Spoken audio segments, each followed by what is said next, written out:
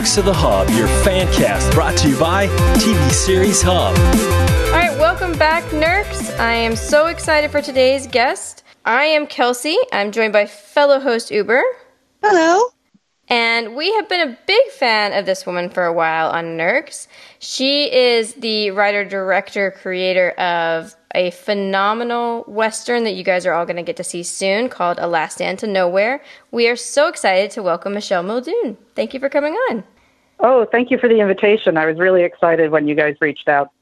Oh, well, we are thrilled to have you. I'm so impressed, well, obviously by the movie, but also by you and the work that you put in to support women in film in person and also just as a broader idea. And I just think it's phenomenal. We really, really appreciate you spending the time with us.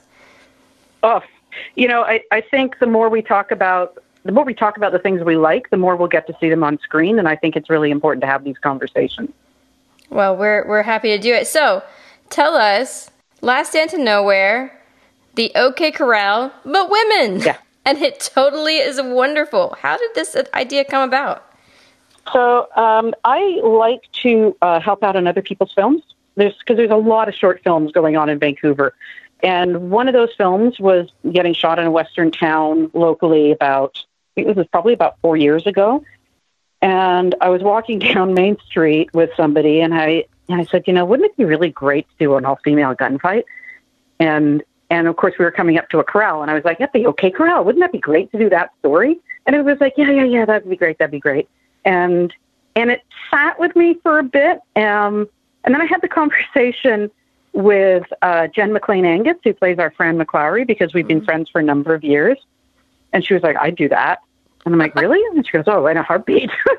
So wrote it, and then people started saying yes, which is always the positive reinforcement to move forward. I think the big thing for us was getting the production team together. And those producers come with all unique skill sets. Like Maya Aro is phenomenal. She knows this town really well. She's a stunt coordinator in town from a number of shows, including Men in the High Castle and Once Upon a Time. So she brings a totally unique skill set.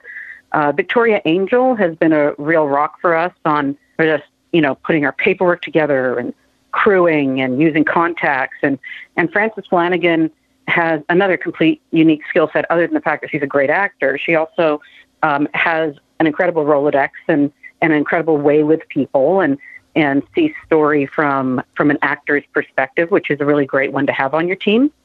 So once we got the four of us together and we started the process, it became a lot easier. Teamwork. All the way. And that's the thing, right? Like, women want to make film happen. Yeah. We really do. Yeah. I really love that idea. I love the whole concept of having it being women only.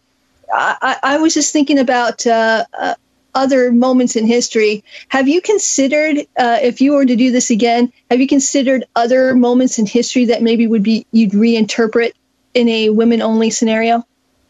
I think the really interesting thing about this story is it is a moment in history, but it's also mythology. Mm-hmm. I mean, we have built this story up in so many different ways of telling the story that none of the stories are really reflective of what might be the truth. Right. And researchers are starting to go, relook at this whole point of history beyond Wyatt's interpretation in his memoirs and reassess it anyway. So, stories like that, stories that reflect a little bit of mythology, a little bit of fantasy, a little bit of truth that we don't quite understand, I think kind of fascinate me. We were joking around one day on set, and I said, wouldn't it be fun to do, a variation of the Three Musketeers? Like, yes.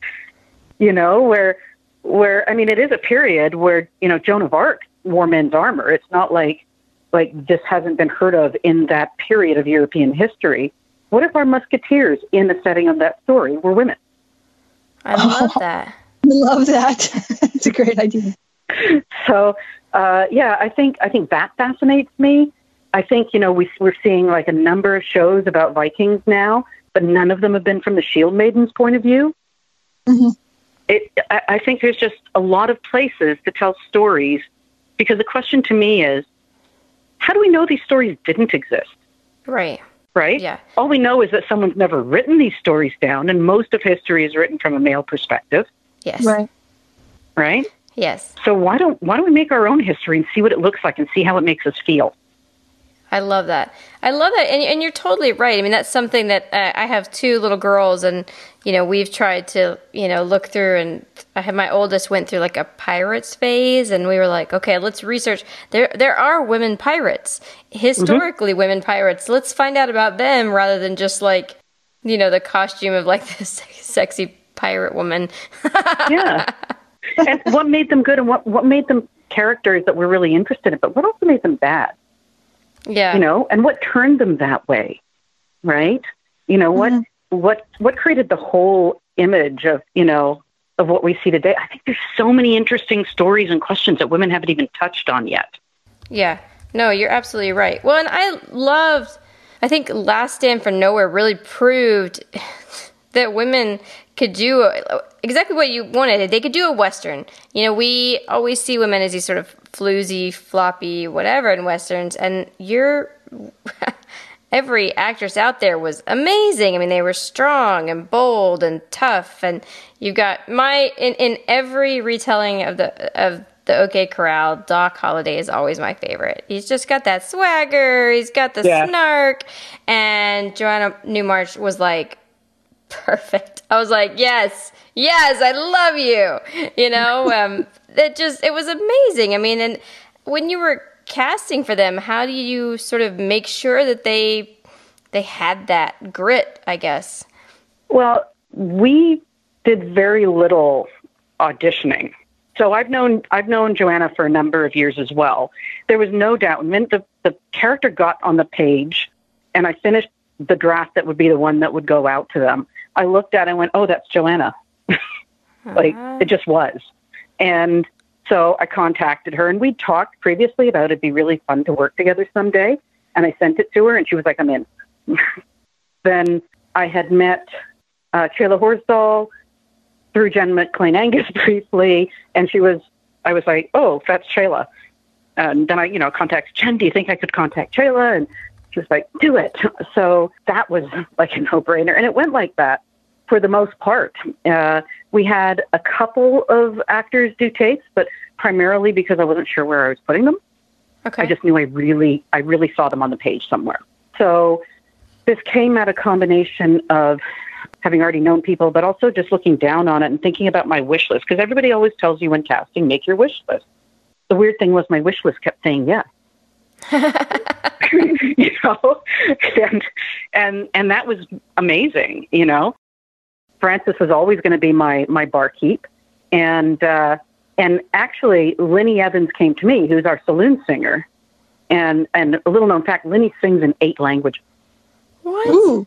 If you go to her actual personal website and dig through, there's a video of her singing in Japanese on Man in the High Castle, and there's shows she's done in China singing in Mandarin and Cantonese.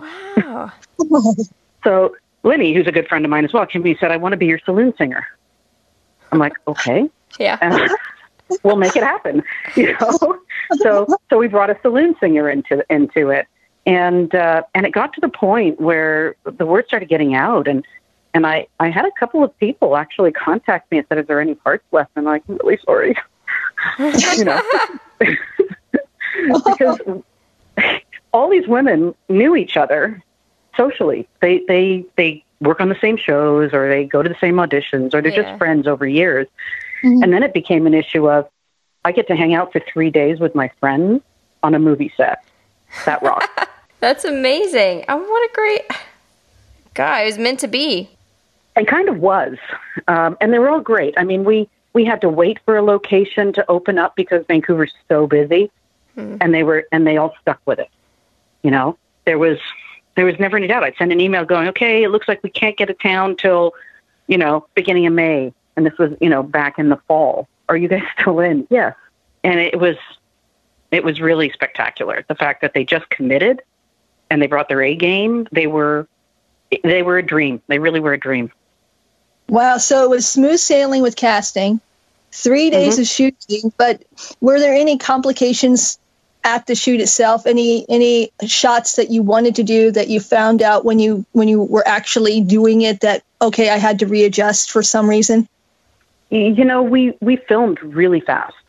I mean, you know, everybody's saying the gunfight we did in a day and a half, that's a 3 to 5 day shoot on a TV show. Wow. Yeah. We worked on 1 to 3 takes. And because we shot in 6 to 8K, there's 1 or 2 shots that are push-ins off of the raw files because we didn't really have time to do a lot of close-ups. So made sure that we had, you know, good mid-size shots and 2 shots in order to make sure that if we had to push in on something, because we looked at the cut and needed that shot, then we could at least push in.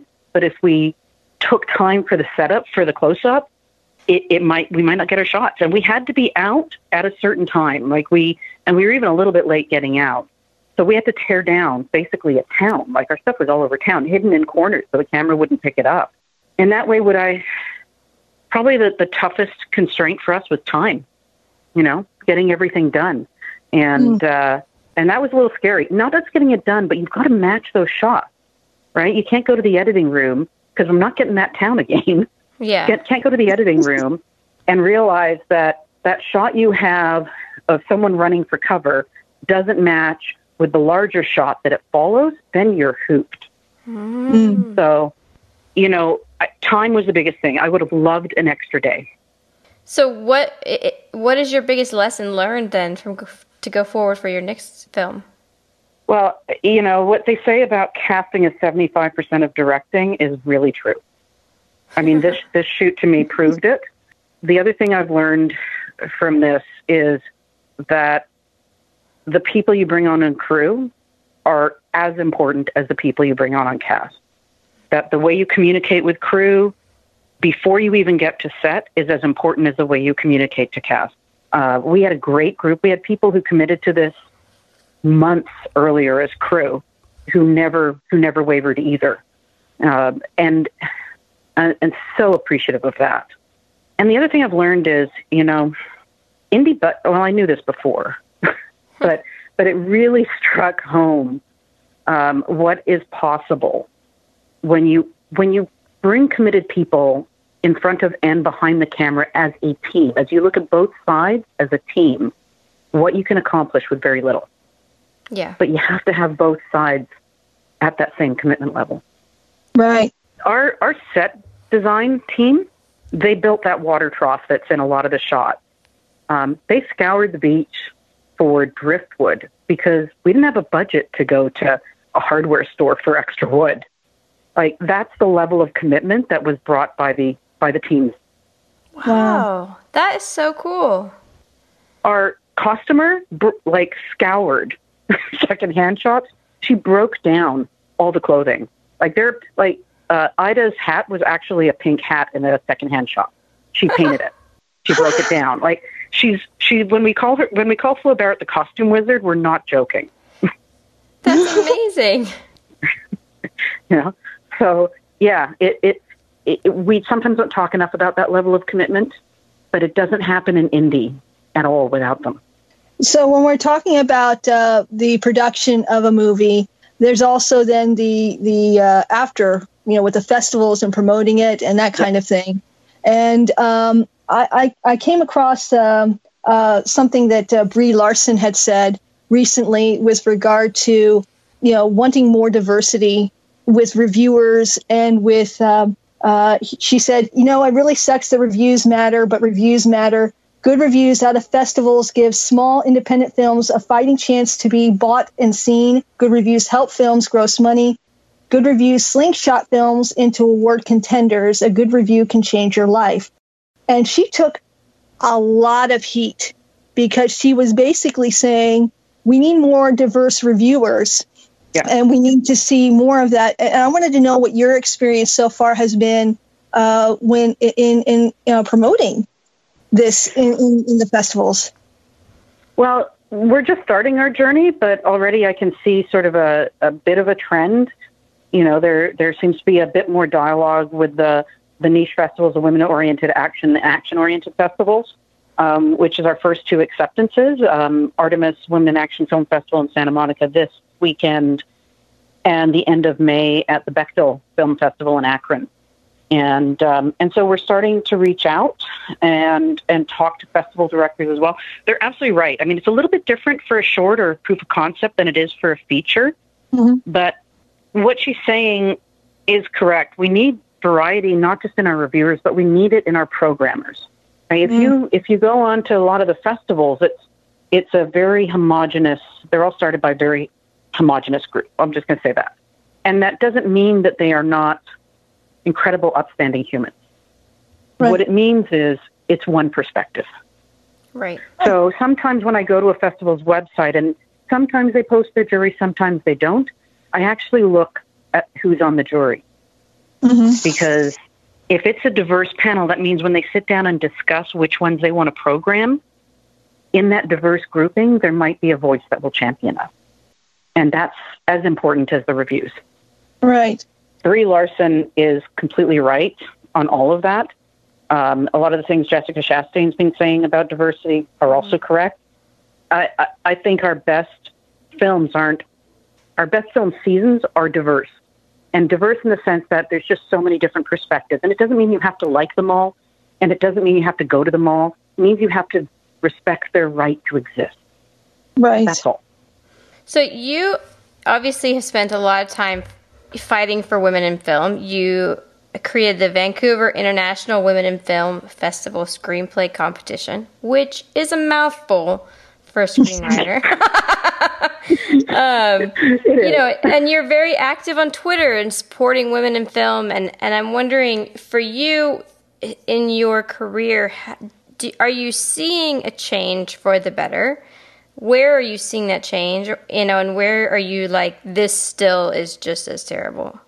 So being in Canada, our system is a little bit different than in America. We're a little bit less corporate and a little bit more, there's a little bit, not a lot, of funding access points, particularly a lot more for documentary now. And what we're seeing is in those funding mechanism discussions about who's getting funded, for sure. So Telefilm Canada, which helps provide some funds for some films in the country, has committed to gender diversity. The National Film Board of Canada has committed to gender diversity, and as well as visible diversity, because they're publicly funded entities. So the argument has been, over the last couple of years, that if you're taking women's tax money, you might as well start funding women, because that's only right. There's been a bigger shift there than there has been in perhaps privately funded projects.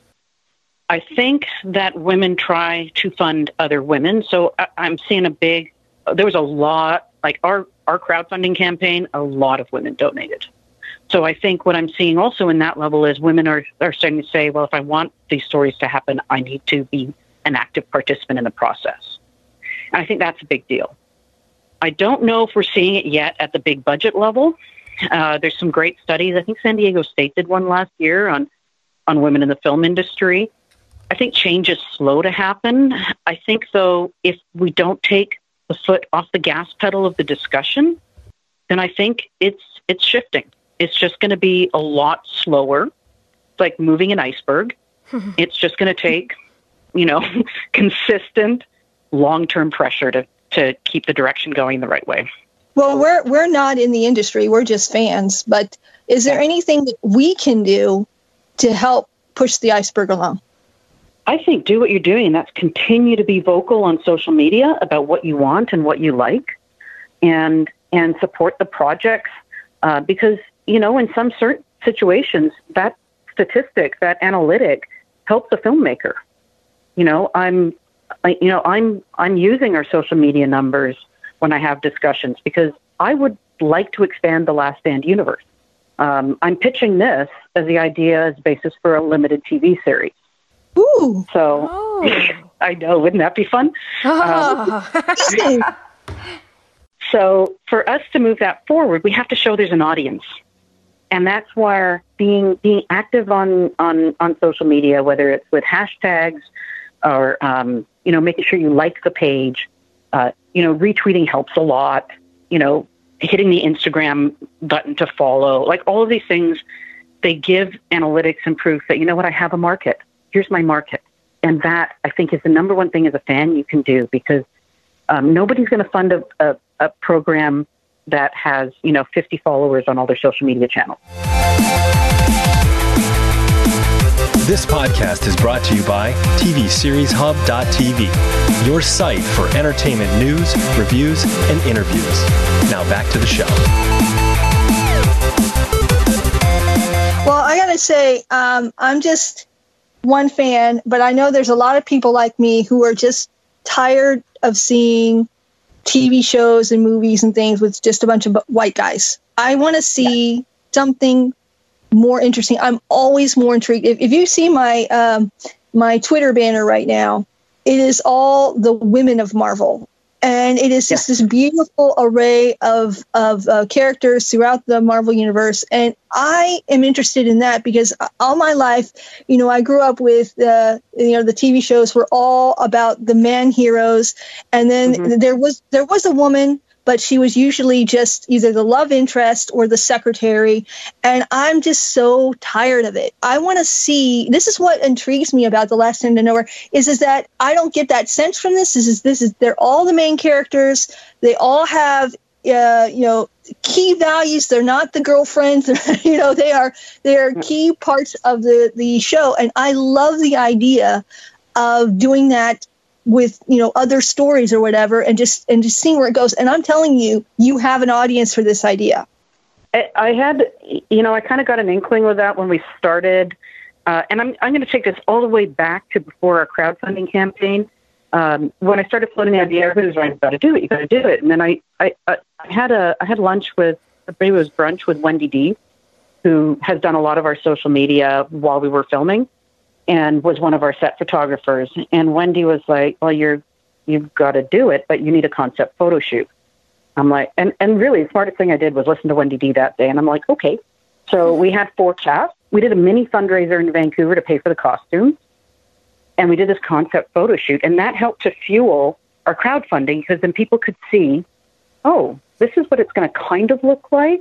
And I can get that. I can see it. I can get it. And the response that started out of those initial photos was far more than I expected it to be. And then it just kept growing. Honestly, I'm still a little gobsmacked about where we're standing today and what we're talking about.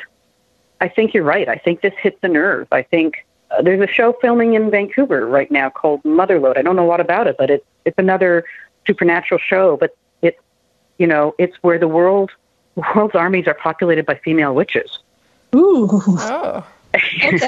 and that's as much as I can tell from what's going on online. But again, it's that idea of women taking non-traditional female roles, and there's a lot of talk about this now. And I think you're right. I think there's a market. We just have to find the production companies and the executive producers who are willing to champion it, right? Yeah. Because ultimately they're the ones that control the financing. In Canada, it would be, let's say, the broadcaster. And, we've had some conversations I never thought we'd have already.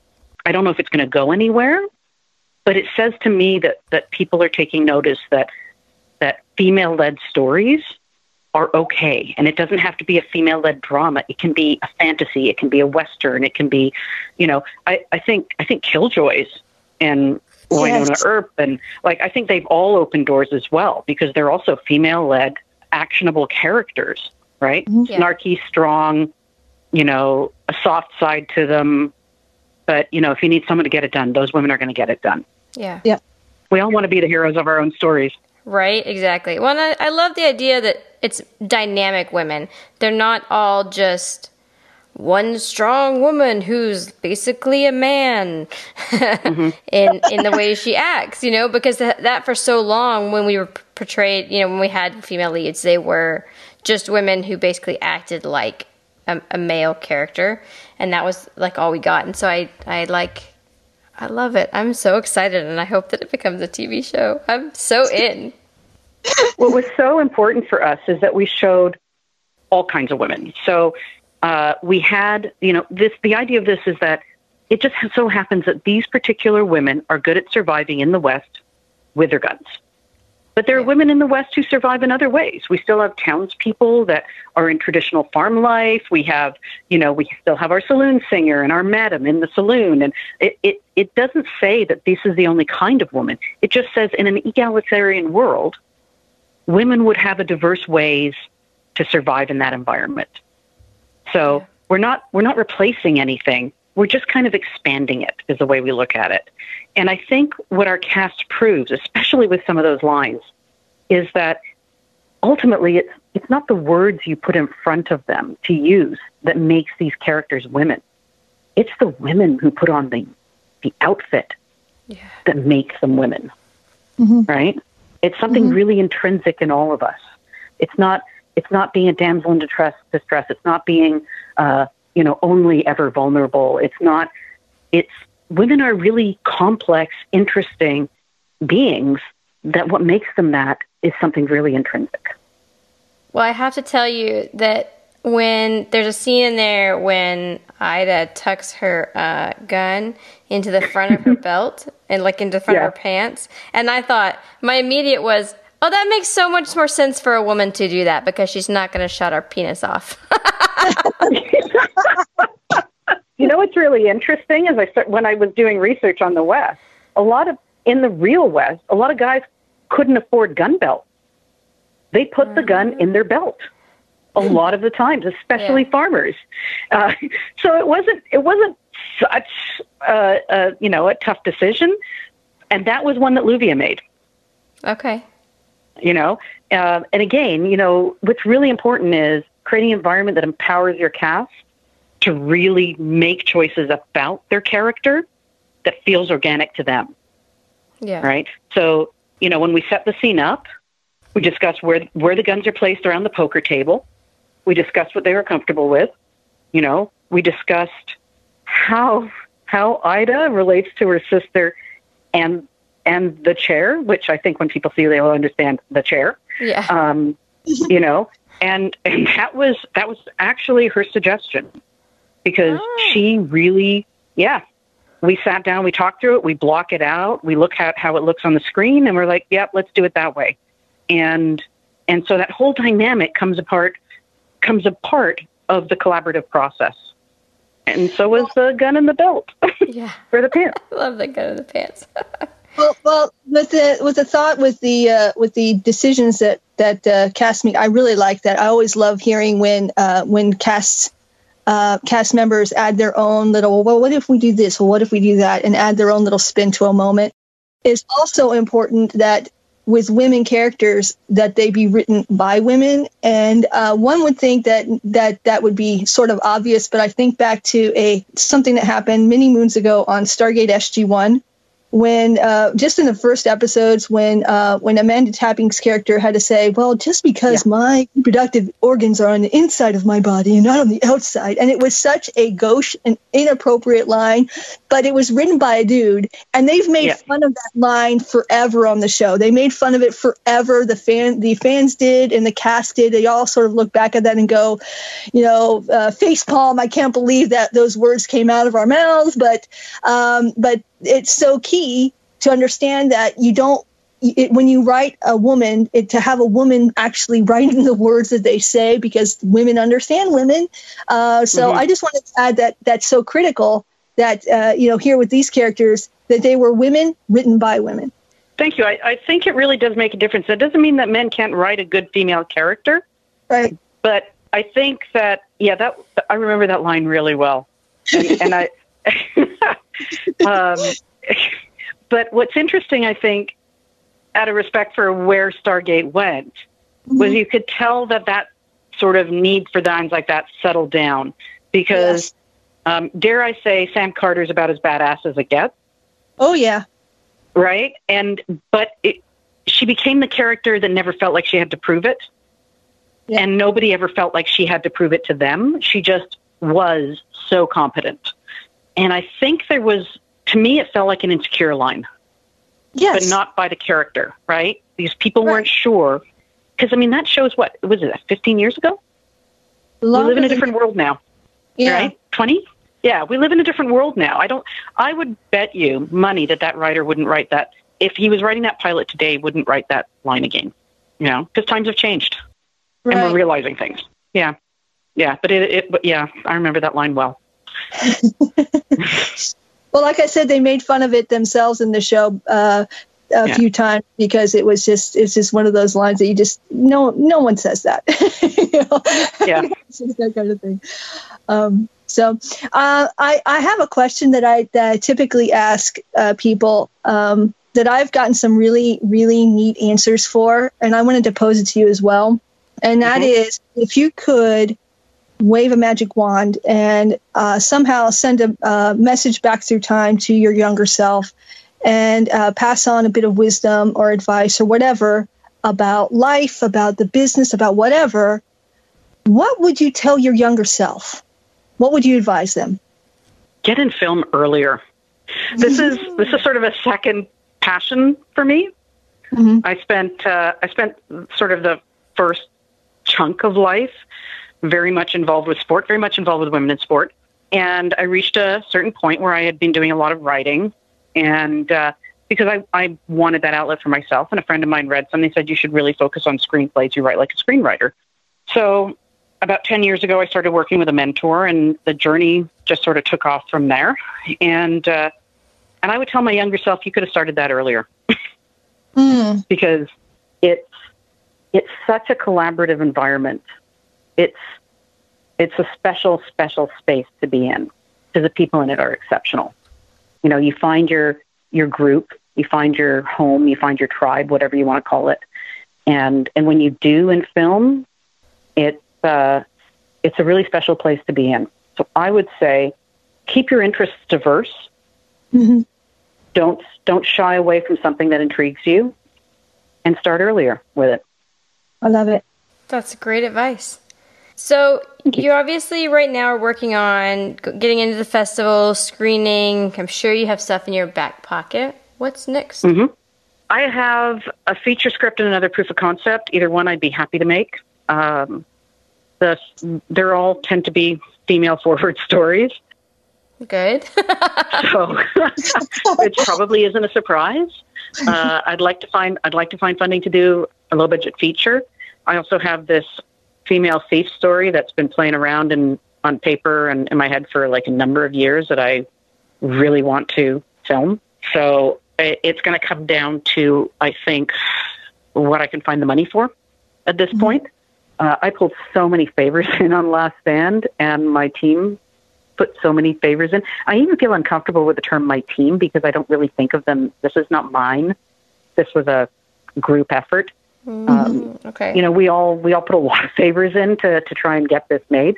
And I really want to highlight, if you look at our sponsors list, there are some major local companies that said, we believe in what you're doing, and came in.